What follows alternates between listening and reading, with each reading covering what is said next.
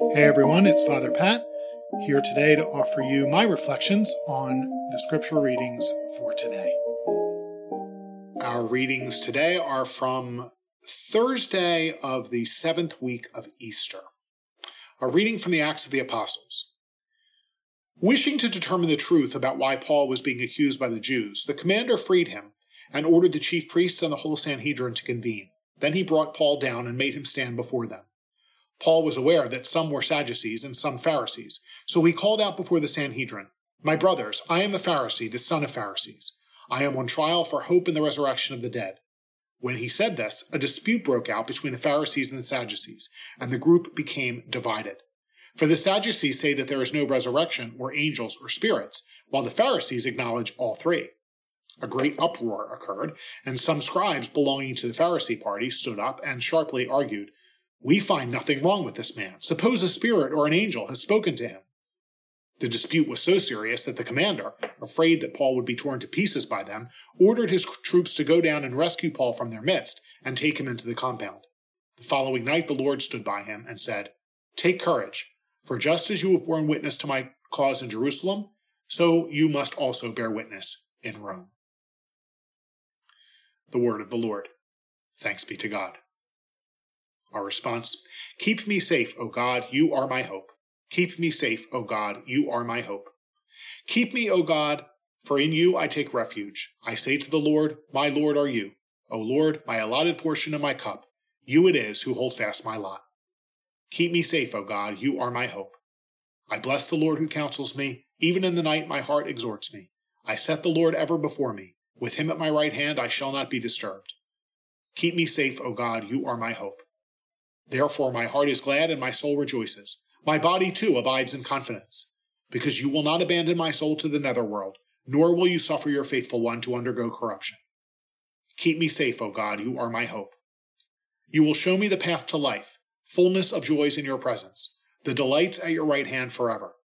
Keep me safe, O God, you are my hope. The Lord be with you. A reading from the Holy Gospel according to John.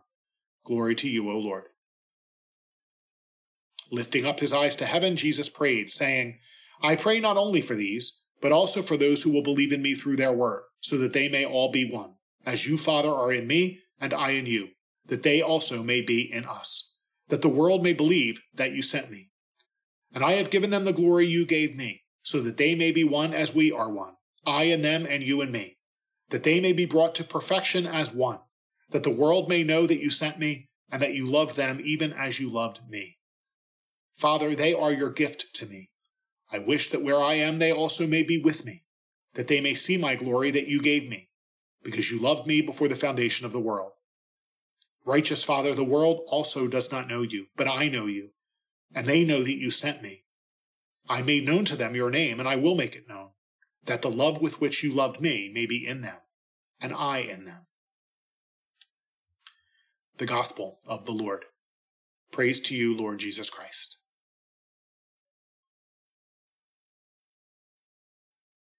The Philadelphia 76ers were eliminated in the Eastern Conference semifinals for the third straight year and for the fifth time in the last 6 years. They haven't won a championship for 40 years. This year they lost despite the fact that their center, Joel Embiid, was voted the league's most valuable player.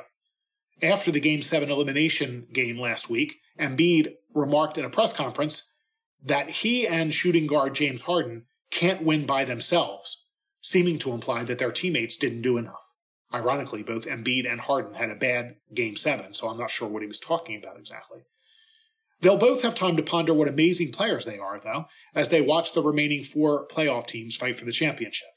My sarcasm there is very much intended.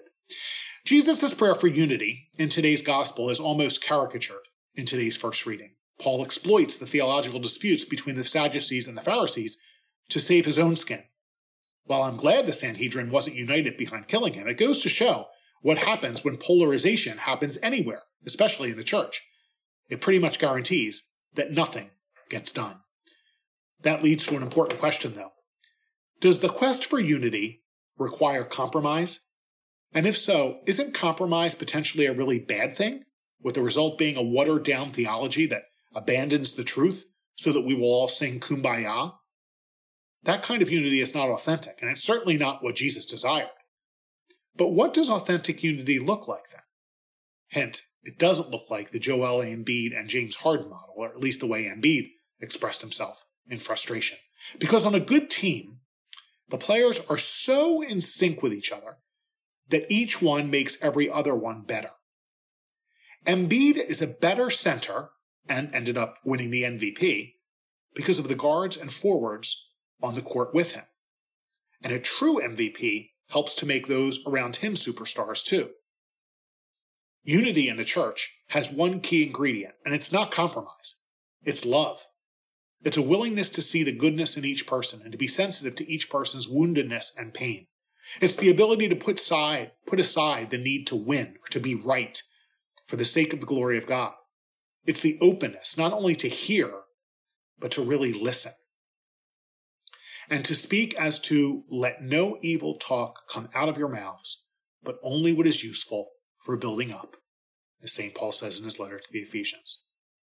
Until that happens, we'll never make it past the semifinals.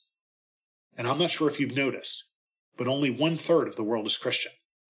So it's time to change our approach. May Almighty God bless you, the Father, the Son, and the Holy Spirit. Happy Easter, have a great day, and say a prayer for me.